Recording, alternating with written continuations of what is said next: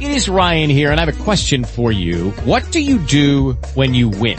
Like, are you a fist pumper, a woo-hooer, a hand clapper, a high-fiver? I kind of like the high-five, but if you want to hone in on those winning moves, check out Chumba Casino. At ChumbaCasino.com, choose from hundreds of social casino-style games for your chance to redeem serious cash prizes. There are new game releases weekly, plus free daily bonuses, so don't wait. Start having the most fun ever at ChumbaCasino.com. No purchase necessary. VGW Group. Void where prohibited by law. See terms and conditions. 18+. Hello, it is Ryan, and I was on a flight the other day playing one of my favorite social spin slot games on ChumbaCasino.com. I looked over at the person sitting next to me, and you know what they were doing? They were also playing Chumba Casino. Coincidence? I think not. Everybody's loving having fun with it. Chumba Casino is home to hundreds of casino-style games that you can play for free anytime, anywhere, even at 30,000 feet. So sign up now at ChumbaCasino.com to claim your free welcome bonus. That's ChumbaCasino.com and live the Chumba life. No purchase necessary. VGW Group. Void where prohibited by law. See terms and conditions. 18+.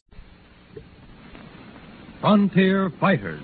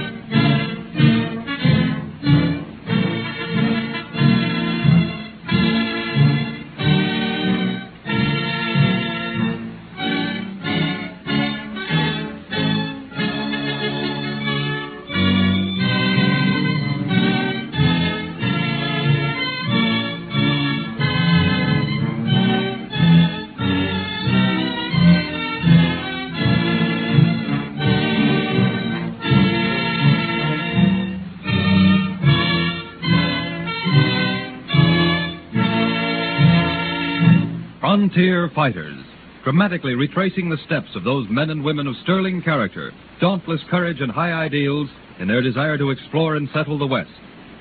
In 1866, the 5 civilized tribes signed treaties with the government. Scarcely had this momentous event been celebrated than both United States citizens and certain members of Congress began to clamor that some of the lands of the Indian Territory be open to white settlement. In that same year, 1866, there arrived in Washington representatives of the 5 civilized tribes to lay before the Great White Father their Bill of Wrongs. Said their spokesman to President Andrew Johnson, "Oh, Great White Father, soon the red men in Oklahoma will be as clouds before the winds of the storm, driven into the cavern of the setting sun. They will be seen no more because of the white man's greed. The white brother is a hungry brother, and he would swallow up all the lands of the earth. The red man of the 5 civilized tribes hold their lands in common. So it has always been. Now the white man says, give chief, warrior, squaw, and papoose a farm for the red man, he who once owned all the earth." No such bill has as yet been proposed to the Congress. That time, too, will come, Great White Father. But our treaty says that the red man shall have his land to hold as long as the grass grows and the water flows. If that is the treaty which we all signed in honor, so it shall be. Except for grants of land to the railroads, which must pass through all the country, the 5 civilized tribes shall be free to roam from one end of the Indian Territory to the other. Has the Great White Father spoken in truth? I have spoken in truth, and my word is good. Then so shall it be until the end of time. And so it was, but only until the end of Johnson's administration. For in the years following the Civil War, the cry was indeed westward ho. The trail of the farmer and cattleman was through Nebraska, Kansas, and Texas, and he looked with hungry eyes on Oklahoma. As the years rolled on, the clamor became louder. There were hundreds against opening up the Indian Territory in Oklahoma, but thousands for it. Chief among those for such a project, strangely enough, was a leader of the Cherokee Nation, E.C. Boudinot. In 1878, during a stormy session of Congress, he appeared before a crowded gallery to introduce his bill. Order! Order! Or I shall call the sergeant at arms to clear the gallery. The chair continues to recognize Mr. E.C. Boudinot. Thank you. My bill proposes that we immediately begin to bargain with the Indians to take a farm and sell the rest of his land for settlement to the whites. Sir, you're a traitor to your own people, willing to sell them out for a few hands full of silver. Mr. Speaker, if Congress passes such a bill as this Judas proposes, I'll tender my resignation to become effective at once. Public opinion began to cry out against the proposed bill, and Boudinot failed to get Congress to pass it. However, he did not accept defeat easily.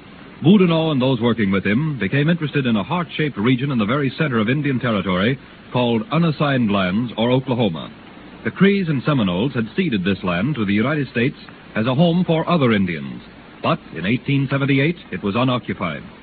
The Chicago Times of 1879 carried an article by Boudinot proclaiming to the world, Say, this looks like an important bulletin. Well, holy smoke, yes. Ain't you read it yet? Gee willikins. Here, all this free land's just been itching for somebody to come and settle it, and we ain't knowed nothing about it. Sure must be the truth, too. It's signed E.C. Boudinot. Mm-hmm.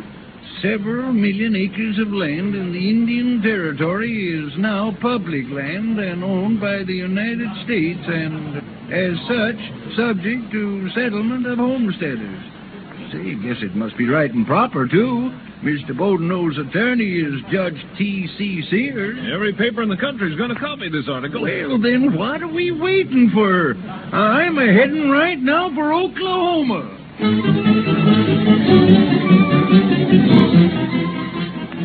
Boudinot's article was copied by newspapers all over the country. A rush to Oklahoma fever took hold of the entire West. Parties of homesteaders under both Boudinot and Colonel C.C. Carpenter crossed the boundary line into Indian Territory. However, the government of the United States acted at once. Said the Secretary of the Interior to President Hayes, Well, Mr. President, it's happened. And I'm afraid there's going to be plenty of trouble in the Indian Territory. Act quickly then, Mr. Secretary. We'll issue a proclamation warning the people to keep out. Do you think they will keep out, Mr. President? They must. It is my intention to notify the War Department to send troops under General Pope to stop the invasion. And if the homesteaders refuse to leave the territory? Then they will be attempting to defy the authority of the federal government, Mr. Secretary of the Interior. And by so doing, they must suffer the consequences.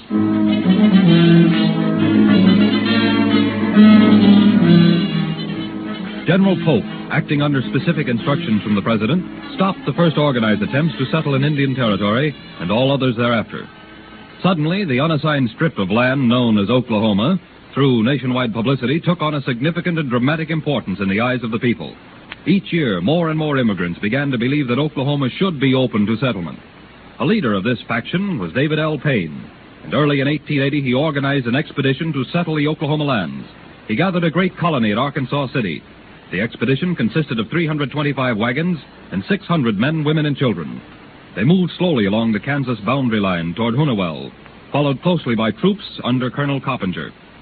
On Sunday, December 12th, the colonists remained in camp, and directly after the conclusion of the sermon, And the Lord commanded unto Moses, Go forth and possess the promised land. And in his name do we now go forth. Amen. Look! Here comes the rider! He's in uniform! That means the soldiers are coming! The soldiers! Have no fear. They will not molest us, nor break the Sabbath. General Pope is looking for David L. Payne. Is he here? Yes, he is. I am David Payne. Well, come this way with me, please. Very well. Sir, here is David Payne. Looking for me, General? Yes, Mr. Payne. Suppose we get right down to business. I understand you're heading these people for Oklahoma. That's right, General. And you'd better head them back at once. When you started out, you knew it was a violation of a proclamation signed by the President. You can't turn back 600 people. Why, I've given them my word. And the government has given its word to the Indians that this strip of land, now known as Oklahoma, will not be settled by whites without permission of the federal government. Now, you'll be given 24 hours to lead these people back to their homes. If you insist on violating a federal proclamation and deceiving hundreds of people, you'll be subject to arrest and imprisonment. I'll give you 24 hours to get moving. For almost 5 years, Payne tried every trick he could think of to get colonists into Oklahoma, but each time he was driven out by the soldiers. The publicity created by all of these various attempts on Payne's part continued to focus the attention of each administration more strongly upon Oklahoma. Finally, Congress decided that the time was ripe to begin negotiations with the Crees for this strip of land. The Springer Bill, introduced into Congress, provided that the Oklahoma lands should be open to white settlement. The Indians were to receive $1,912,942. Of this amount, $1.5 million to be left with the United States on interest, and the remainder paid in cash. On March 23, 1889, President Benjamin Harrison issued a proclamation. And let it therefore be known to all citizens of the United States that Oklahoma lands shall be open to settlement in 30 days or at noon, April 22nd, 1889. Benjamin Harrison.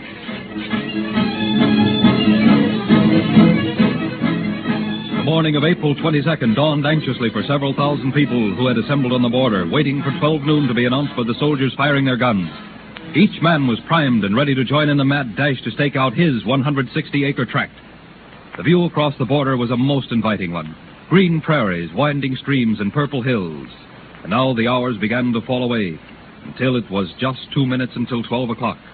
In this motley throng were husbands and wives, sweethearts and their lovers, who vowed they'd get married the minute they were on Oklahoma soil. Young and old, rich and poor, boomers and sooners, all with their eyes on the soldiers who were stationed at intervals of a mile with watches in hand. As the moments began ticking away, the excitement increased. Everyone, it seemed, began talking at once. There must be thousands of people here at the border. Yeah, more coming every minute. Jumping to Jehoshaphat, just look. As far as the eye can see, people in covered wagons, in carts and on horseback. Yeah, and some of them on bicycles. Look, only a minute now till the bugles blow and the soldiers shoot off their carbines. My wife and I move in if you gents don't mind. Come along, stranger. Just make it a guess. Oh, Pete, I'm just that scared I am. It can't be more than a minute to go. Honey, there ain't nothing to be scared of. We've got a good sound wagon, two of the best horses that I'll ever see in Oklahoma. 40 seconds to go. Better tie that sunbonnet a mite tighter, honey. Oh, I ain't worried about my sunbonnet. It'll stay on my head if I'll be able to stay in the wagon. Half a minute to go. These seconds are moving along like molasses in January. Pete, I'm getting so excited. I know I'll just up and faint when that bugle blows. Hold on now, Mary. We're just about ready to go. Hold on, Mary. Hold on. We're going. Hold on. Holding on. Stop. That wagon turned over. Can't look to the right or left, or we'll be doing the same thing. Oh, the people out front trying to get aboard the wagon. They're beating them off with whips. Don't look, honey. Don't look. There's an old lady right way of our wagon. What? I missed her, honey. I missed her. Please, look. There's another wagon turned over. Mary, I tell you, don't look. Close your eyes until we get to Guthrie, Oklahoma. Those early thousands called boomers who crossed the Kansas borderline into Oklahoma were indeed pioneers. And Oklahoma can say with pride that by December of that same year, 1889, there were in the new territory 60,000 people, 11 schools, 9 churches, 3 daily and 5 weekly newspapers. Because of those daring sons and daughters of courage who saw in Oklahoma a promised land, we are privileged to recreate another chapter in the lives of those who are indeed the guardians of the West, famous frontier fighters.